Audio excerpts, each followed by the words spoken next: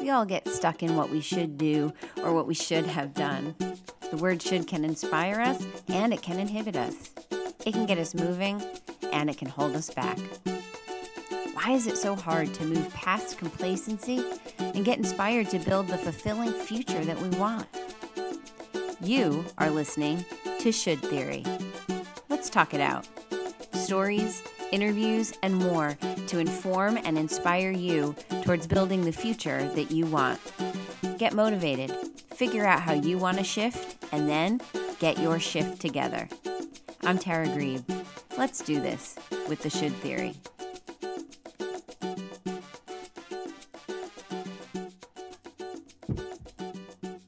Hello, everybody, and welcome to this episode of Should Theory.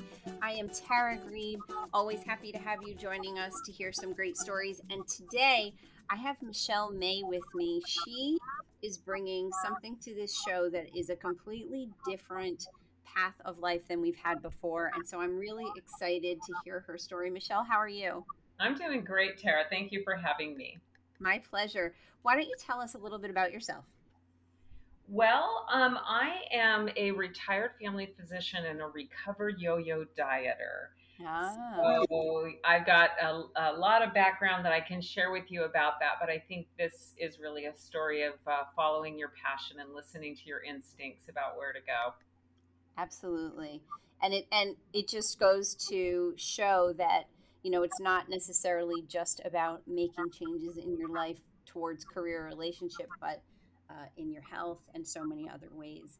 So, can you bring us back to where you were when I'm assuming it was back when you were a physician, but back to the time where you said, something's missing, something's not quite right. I need to do something a little different. Yeah, I love your podcast, and as I think about it, I think there's really two big shifts that happened for me. So Okay. the first big shift happened way before I was actually practicing medicine. It happened while I was practicing medicine, but it was unrelated. So I had started dieting as a teenager. I had a lot of body image challenges, as many teens do, and Mm-hmm. kind of went through that whole process of on the diet, off the diet, on the diet, off the diet. I did that in high school, college, and into medical school. And I was still doing it when I started my medical practice. I believe it. I believe You it. know, yeah, it's so common, right?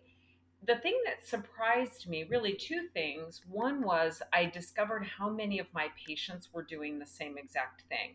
Mm-hmm. Up until that point, I thought I just didn't have enough willpower, or I hadn't found the right diet, or the timing wasn't right. Even though I had somehow managed to get through medical school, I didn't seem Right. to be able to stick to a diet. And so that was a surprise to me. And then the second surprise was when I had my own children and watched Mm-hmm. them eat. Oh, they had this pure, beautiful, natural relationship with food. And I wanted that. And Right. it was really the first time that I thought, I bet I was born that way too. I bet at one point in my life I could manage my eating just fine without all of this, looking things up and writing things down. Yeah.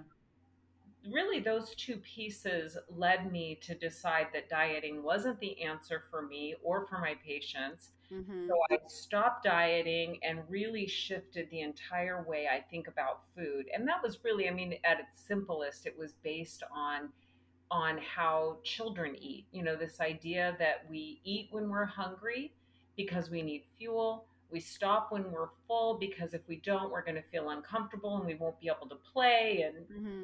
and jump and grow and explore and learn. And really, that food wasn't my enemy, that I could eat what I loved and I could relearn how to love what I ate and not spend so much time thinking about what I should and shouldn't eat. Mm. And what a great example of the shoulds right there. What I should and shouldn't eat. And again, just another huge example about how sometimes those shoulds don't necessarily have to be about um, huge. I don't want to say huge life changes because what you eat is huge with regard to your life, but so many people have misconceptions that it's just a word that has an effect on your path that you choose, but really we should ourselves all the time on so Absolutely. many things. You know, I should buy this product, I shouldn't buy that product, I should do this activity, I shouldn't do that activity, I should marry this guy, I shouldn't marry that guy. So, you know, we do it in so many areas. It's The really other thing, true, go if ahead. I could say, with food in particular, is that when we tell ourselves, I shouldn't eat that, what we're actually doing is putting it up on a pedestal.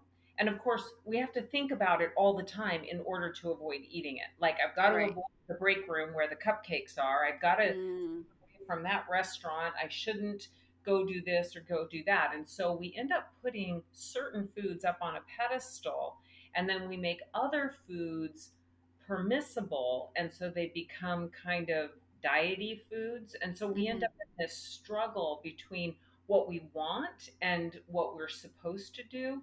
And hmm that struggle, actually, especially where food is concerned, but one of the reasons I loved this idea of talking with you is because hmm I found so many parallels to our relationship with food to how we show up in life. I always Yes. tell my clients, how you do anything is how you do everything. Yes. And so when we deprive ourselves of the foods that we love, we have to spend a lot of time thinking about them. We start to develop cravings. We start to feel restricted and deprived. And so eventually, when we feel stressed out or overly hungry, or that food shows up at a special occasion, we eat it. And then because we shouldn't eat it, we say, oh, I've blown it. And so we Yeah, keep and you eating guilt it yourself. all gone, or thinking we're going to go back on our diet tomorrow. And so it creates this cycle that I call the eat, repent, repeat cycle. And I love that. I have to take a minute, and I know you said it, um, but it really bears repeating, which is, you know, that cycle that we do. And now you were talking about it with related to with relationship to food. I shouldn't eat this, then you do, or you see the food, you think about the food all the time, then maybe you do eat it, and how you guilt yourself. I would put that to, you know, you need to make a change, maybe you're unhappy in your job, you see this path that you wish you could take, you think about it all the time, you can't be happy in the job that you're in because you're constantly thinking about the other that's calling to you. And then when you do step foot slightly the other way, you go, no, no, no, no, I should stay put and be satisfied with what I have. It's so similar. So similar. So it really lends itself to what you just said, which is what we do in one area of our life is really a pattern that we repeat in so many other places. So you were talking about how you saw your own children's healthy relationship with food and you knew you needed to make a change. So, what was that process from when you had that epiphany or you had that realization to starting to make that shift for yourself a reality? Yeah, that was a long process, actually, and I didn't do that in isolation, which is one of the reasons I've made the other big shift in my life, which is to teach other people how Hmm to teach this and share this and coach people around it. But it really was a process of relearning to listen to and trust hunger and my own body wisdom. And the other piece that came out of that is that what I realized is that oftentimes when I thought I was hungry, what was really happening is I was bored or stressed or overwhelmed or trying to be perfectionistic over something. Mm, And it was, again, one of these areas where I had this huge aha that it was never about the food.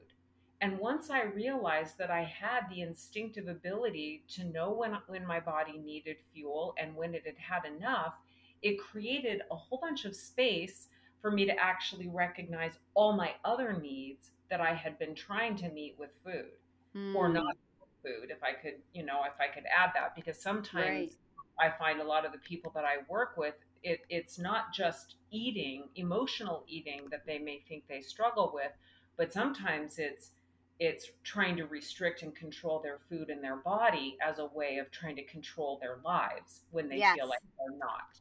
Yes, and I agree with that 100%. You know, it's something that I see manifest with a lot of people that I talk to, in that you know, they're so frustrated with their current position or their current status in life, and it manifests in being short with others, short temper, gruff, or just dejected. So you're not in not feeding that part of you, and I use that pun on purpose, but in not feeding that part of you that you need to be feeding, you're depriving the people that love you of the best you that you can possibly give to them. And what a strong message that is. What a strong message. It's really So, powerful because you know how many people in our culture are on one diet after another, yeah. and really how much time, energy, money, and anguish is wasted around something that we were born knowing how to do. Now Mm-hmm. maybe we didn't always know how to meet our other needs, our emotional needs, but that can be learned too. Right. And so once people recognize that it's not about finally getting on a diet and sticking with it, but it's really about learning how to trust and listen to themselves, it Mm, creates an incredible shift in the way that they focus their energy. I love that. So talk a little bit more about your personal shift and that process. So, two things happened. So, as I said, one of them was to stop dieting and to start really trusting myself to know when I needed food and when I needed something else. And by the way, let me say that that doesn't mean that I don't sometimes eat when I'm not hungry or Sure. eat purely for pleasure Mm-hmm. or comfort. I mean, that's part of normal eating. What it was really about was moving away from this idea that somebody outside of myself knew better than me about Right. how to take care of myself. So I like to think that this is really an inside out approach, that we're Mm-hmm. really learning how to pay attention to the signals, the information that we're constantly getting from our body. And again, to go back to the analogy, it when your gut is clenched and you don't feel like you want to go to work or you don't want to do what you're supposed to be doing, that's your body giving you information Yeah. about that situation. But Yeah. how many of us just stuff it down and ignore it Mm-hmm. and not pay attention to it? So, learning to listen to that gut instinct has been a really powerful part of this process for me and many of the people I work with. I'm interrupting this awesome episode because I have to bring out something that I think we've all felt, that I have felt. And it's that gut feeling that something in your life is missing, that there's got to be something else out there for you. And guess what? It is so hard to ignore. We tell ourselves, I shouldn't shift. I should be happy with what I have. And generally, there are signs showing us that a major change is needed in our life. But we talk ourselves into ignoring them. Here's the thing, those feelings are going to keep showing up over and over in different ways until you get the guts to pay attention to them and decide to make a shift. And once you make that decision, people need support to shift. They need confidence. They need clarity. I did. And I would love to support you so that you can do the same. Right now, I have two amazing options of Get Your Shift Together to help you get the confidence, the clarity, and the direction that you need to make that shift in your life that your gut is telling you it's time to make. And if you want to know more about them, you have to go to taragrieve.com or message me on the Should Theory with Tara Grieve Facebook page, and we will get you moving to the shift that you know it's time for you to make. So, what were some of the things you did to get yourself to that point? Because I think, recognizing that that's what you're doing is certainly half the battle, but then the other half of the battle is breaking that habit, if you will. So, what were some of the things that you did for yourself that you now transfer to the people that you work with? Well, one of them is to shift away from being judgmental about everything, about Mm-hmm. myself, about food, about other people, about. So, really, I replaced, for the most part, I mean, this is always a work in progress, but really work on replacing judgment with curiosity. Hmm. Say What's more about happening? that. Yeah. So, in the old days, when and for by now, it's been a very long time since I've been on a diet. I've been free of that for a long time. But back in the old days, if I wanted to eat something, I would start, you shouldn't eat that. That's Right. bad. What's going on? Why are you doing that? You should have self control. There was so much judgment or judgment even toward the food. that's a bad food. I'm not allowed to have that. So there's a lot of brain energy being spent on that. Now, if I feel like eating, I just get curious about it. Oh, this is interesting. I feel like eating. Am I actually even hungry? That's the name of my company is Am I Hungry, right? Right, right. That is such a simple way of tuning to the inside. Am I actually hungry? Is it food that I need right now? And I can tell when I need food because my stomach is growling, my energy's low, I get a little hangry, harder to Mm-hmm. focus. Is it food I need right now? Or if there are none of those symptoms, then what is going on right now? Well, I'm bored of what I'm doing. I've been at this computer for 2 hours and I haven't taken a break. Or I need a little fun, or I'm feeling overwhelmed, or whatever it Mm-hmm. is. So simply learning to pause and be curious about what's happening and to check in. We teach a body, mind, heart scan, checking Mm-hmm. in with physical sensations, checking in with thoughts, checking in with feelings. It can take 10 minutes or it can take just a split second, but it's the important piece is the pause of just noticing what's happening right now, accepting and allowing whatever shows up, and then once I have all that information, then making a decision. I love that. Accept what shows up and then make a decision. How huge is that? Because I think just the statement of accepting what shows up is difficult for a lot of people.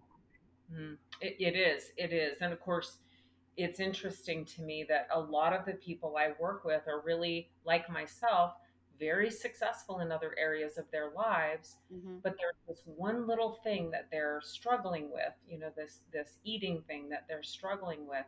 When you really dig in, it's as if the things that got them to a place of success in their business or personal life is now getting in the way of them being able to manage their eating effortlessly and joyfully Mm. because they're trying to control it all and they're trying to be good and they're trying not to be bad and feeling guilty all the time. So one of the analogies that I use here is it's the difference. Oftentimes, many of us struggle with trying to control everything, trying to control the situation. So Right. we're not accepting what shows up. We're trying to manage it, manage other people, manage ourselves.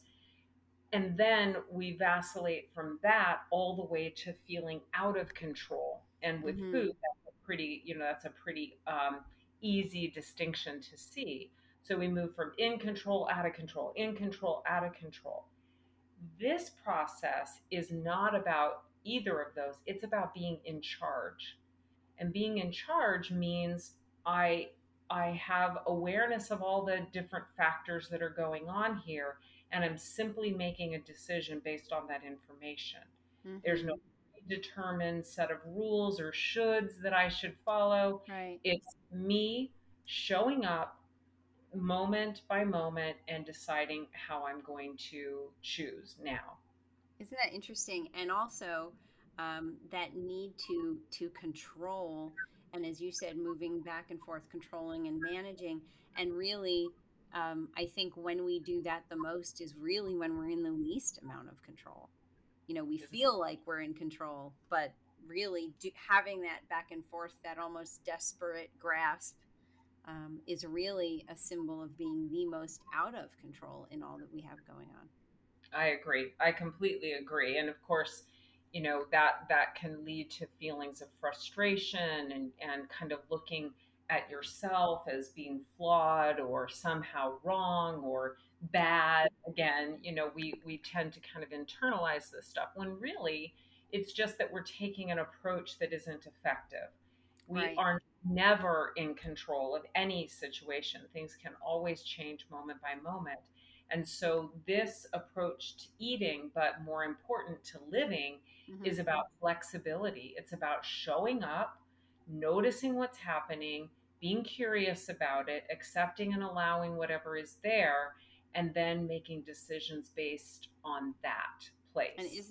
isn't that really the elixir of life, what you just said? And some seemingly easy to say, and for others, yeah, but I can. That sounds great, but I need my ice cream and I need to keep income from this job that doesn't make me happy. And so therefore that sounds great, but, and I think that realization that is so crucial for people to embrace, which is, uh, while we can't control the external, we can control what we do about it and And how I we think approach it. I prefer in charge of the internal, because I love even that. the word control, just for me, at being an ex You dieter and cringe. ex perfectionist, I just cringe because I just Yes. know what that symbolizes for me. But being in charge, that I can do. That Yes. I can do. I like that. I talk about uncovering your inner badass, which is really just getting that confidence. And then, I always talk about everybody is a leader. You may not have an actual position or title of leadership. You may not be the president of something or the CEO of something or the manager of something, but you lead and manage things every single day. You're a leader in things that you do every single day. And I think so And that first in and charge. foremost. Yeah, absolutely. And so saying what you're saying about being in charge of your decisions, of your body, of yourself is really just such a great way to put it. Well, and Fantastic. it also means that if you want ice cream at night, that night in that evening, fine, have it. When we're trying to control, it's like I can't have ice cream at night. That's bad. And so because we're trying to control that, when we do have a bowl, we're like, "Oh, I'm going to go ahead and have a second bowl and then it'll be gone and then I won't have any tomorrow." Like Right. there's no between that, in control, out of control. Hmm. Charge simply means I'm having a bowl of ice cream tonight, and tomorrow, if I don't want one, I don't have one, and if I do, I do, but I'm not making the decision in advance. Now, Right. that's scary to people because, as you said, we have this long pattern of doing it the other way. Right. Many people don't realize that with food, the attempt to control it all those years actually is what caused them to not be able to stop after one bowl. I Interesting. like to say that when guilt is no longer a factor, common sense prevails. And I'm Mm. sure that's also true in what we're talking about in terms of people making a shift in their personal or professional life. When people are making decisions based on shoulds and guilt, they feel resentful and not in alignment, not authentic to themselves. And so when we can get rid of that guilt and really just trust and have confidence that we will know the right decision Right. for ourselves at the time, then we can move forward. And lo and behold, gosh, that was not nearly as hard as I thought it would Yeah. be. In And fact, how many, go ahead. mhm, go ahead. No, please. I was going to say, and how many decisions do we probably make out of guilt or obligation? Yeah. And how does that work out? Mm-hmm. Right. Absolutely. So I want to, just focus back for a second on you've shared so many things about what you do for others, and I know woven through that story has been that you did it for yourself first, so that in turn you could do that for other people. But can you talk a little bit about, in that evolution, for lack of a better word, your journey or your success, I guess, as you yourself, as you said, as a recovered yo-yo dieter, made these realizations, then implemented them for your own self. Yeah, I think and again it's weird because I kind of don't like the word success anymore either, Mm-hmm. because the opposite of success is failure. Right. What I've really discovered for my and that kept me paralyzed for a good portion of my earlier life. If I wasn't going to be successful, then that meant I would be failing, and if I was Mm. going to fail, then that means that people wouldn't like me or think, well, I had this whole bunch of shoulds around all that, Sure. right?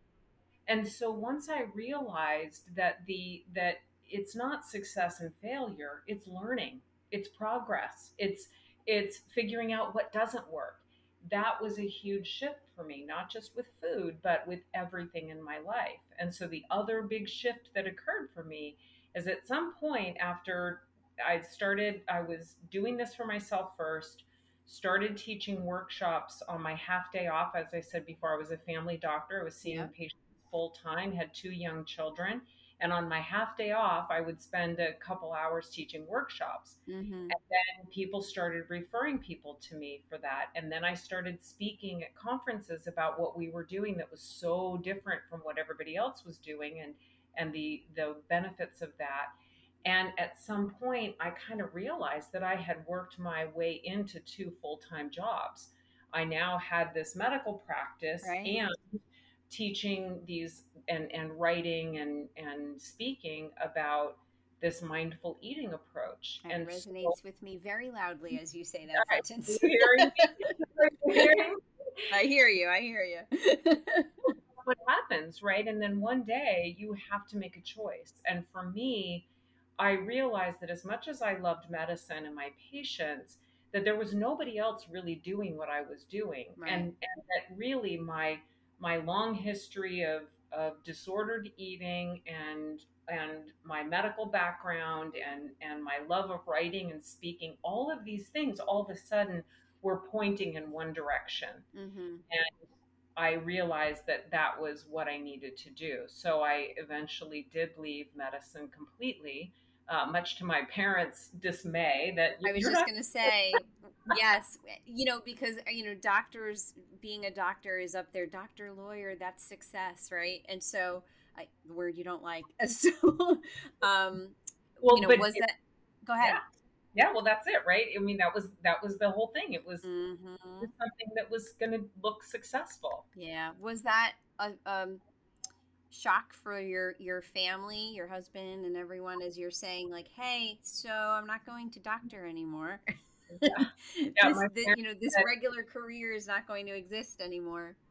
My parents said, "So you're not going to be a doctor anymore?" And I'm like, "No, I'm still a doctor. I earned Right. my MD. I will not be seeing patients in the Right. traditional sense anymore." And the obviously the fear associated with that, but the sheer relief and excitement about moving Mm, towards something that just it was like it was all just perfectly aligned, and that was exactly what I should be doing with my life. I love And hearing I that. stay focused on that, and kind of stay away from the fear side of it and focus on the excitement, because aren't those pretty much the same They sensations? Right. really are the same sensation. And I think it's, no growth comes from a place of comfort. It just doesn't. And so I've heard time and time again people say that even though their next step wasn't solidified or lucrative or, I don't want to say validated, excuse my voice, but that when they realized that they knew they had to make that change and they made the decision to walk away from the safe thing or the comfortable thing, that the sensation of freedom far outweighed the sensation of fear or failure. 100%. Mm-hmm. 100%. And that, right? Like, this is again part of trusting your gut. Yeah. Your body constantly gives you information about what's going on inside. And so when we can listen and say, gosh, this feels exciting, it's scary, but it's so exciting to tap into my inner badass, as you said. Yeah. It's hard to feel alive when you're complacent. Yes, you yes. know it's hard to Mhm. feel alive when you're complacent, and when you feel nervous or excited, it's a reminder that you are a living, thriving being, and that, I think that's huge. So let me ask you this question. We've talked about the shoulds that you have overcome, but certainly we all have those ones that still loom and get us, or get the best of us. So for you, what is a negative should that, as you're progressing now and building the life that you knew got you all sparked, what negative shoulds do still come and haunt you now and then? Oh, so I'm a little bit older than a lot of the people that might be in this position at Mm-hmm. my point in life here. And so, I love connecting with people on social media and things, but I just don't have that drive to spend all day Right. creating videos and things, Content. Yeah. content and stuff. So I get a lot of probably internalized shoulds about Mm-hmm. what I should be doing in social media, when what I really love is connecting with people directly. When Mm-hmm. I'm doing one-on-one coaching or group coaching, or when I'm running a retreat, even virtually. I mean, this pandemic has been a huge opportunity to really bump up the number of people we've been able to work with Yeah. over retreats virtually. I'm just on fire. Like I just can't get enough of it because I can see the transformation taking place right before my eyes. I don't get Fantastic. that in social media. Yeah. Yeah. Well, and it's my gut saying, well, maybe you should do, but then how do you keep things filled if you're not, Right. It's the you're not, draw of feeling relevant versus feeling connected. And I think yeah. that's a struggle for a lot of people. Now, what about positive shoulds? I think you alluded to it just now, but positive shoulds that, get you up and moving and keep driving. Um, I really have a much more clarity about what brings me joy. Mm, And so it's about balance in my life. It's about having connections with friends and family members. It's about having time to play pickleball and go hiking and do yoga. And my husband's a professional chef, so I get to enjoy really mm, fabulous food. And, those are things that for me, I call it a self care buffer zone. yeah. If I can keep my focus on having enough time and energy to build that self-care buffer zone, then I can handle pretty much anything else that comes my way. So that's Absolutely. I don't even call it a should, because it's so self-perpetuating and rewarding that I find the time to do those things because I It love could be. You should maintain clarity on what brings you joy. I love that. yeah. Now, knowing what you know now and looking back to before you had these realizations, what advice would you give to Michelle from back then? Well, the little girl Michelle, the teenager who started dieting and hated her body, I Hmm. would I would remind her that bodies come in all shapes and sizes, Yes. and that health and beauty come in all shapes and sizes, and that I didn't need to try to fit some mold to be okay. Hmm. She needed to hear that, and it took many, many years to get that message through. I love Um, that. for the adult Michelle, I think I hate to say this, but I probably wouldn't have gone to medical school. I probably would have become a psychologist instead. Hmm. That's what I really love. And I don't practice psychology now, but my undergrad degree in psychology has served me well in this work, because so much of what I do is about helping people really I get in love that. touch with their emotions and thoughts and trying to redirect that. I love that. And then, sort of as an offshoot to the advice question, what would you say is the best advice that you have ever gotten that you still use or that still resonates with you today?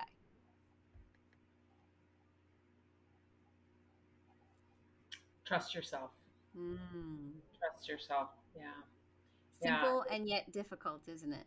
Oh, so difficult. I mean, our culture teaches us to measure up to the outside, this outside in approach. It's where we get our body shame from. It's where we get our striving and driving to make more and be more and have more. And that outside in approach really drives us away from the true joy that comes from being connected to what really makes you happy and how you can serve other people and be in balance. Mm-hmm. I love that. So, Michelle, if you have people intrigued, which I'm guessing you do, how can they find you and work with you?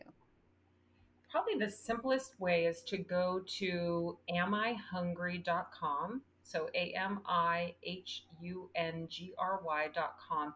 Right on that first page, there's tons of free resources. If you scroll all the way down to the bottom, you can download the first chapter of Eat What You Love, Love What You Eat, which is the first book in my book series.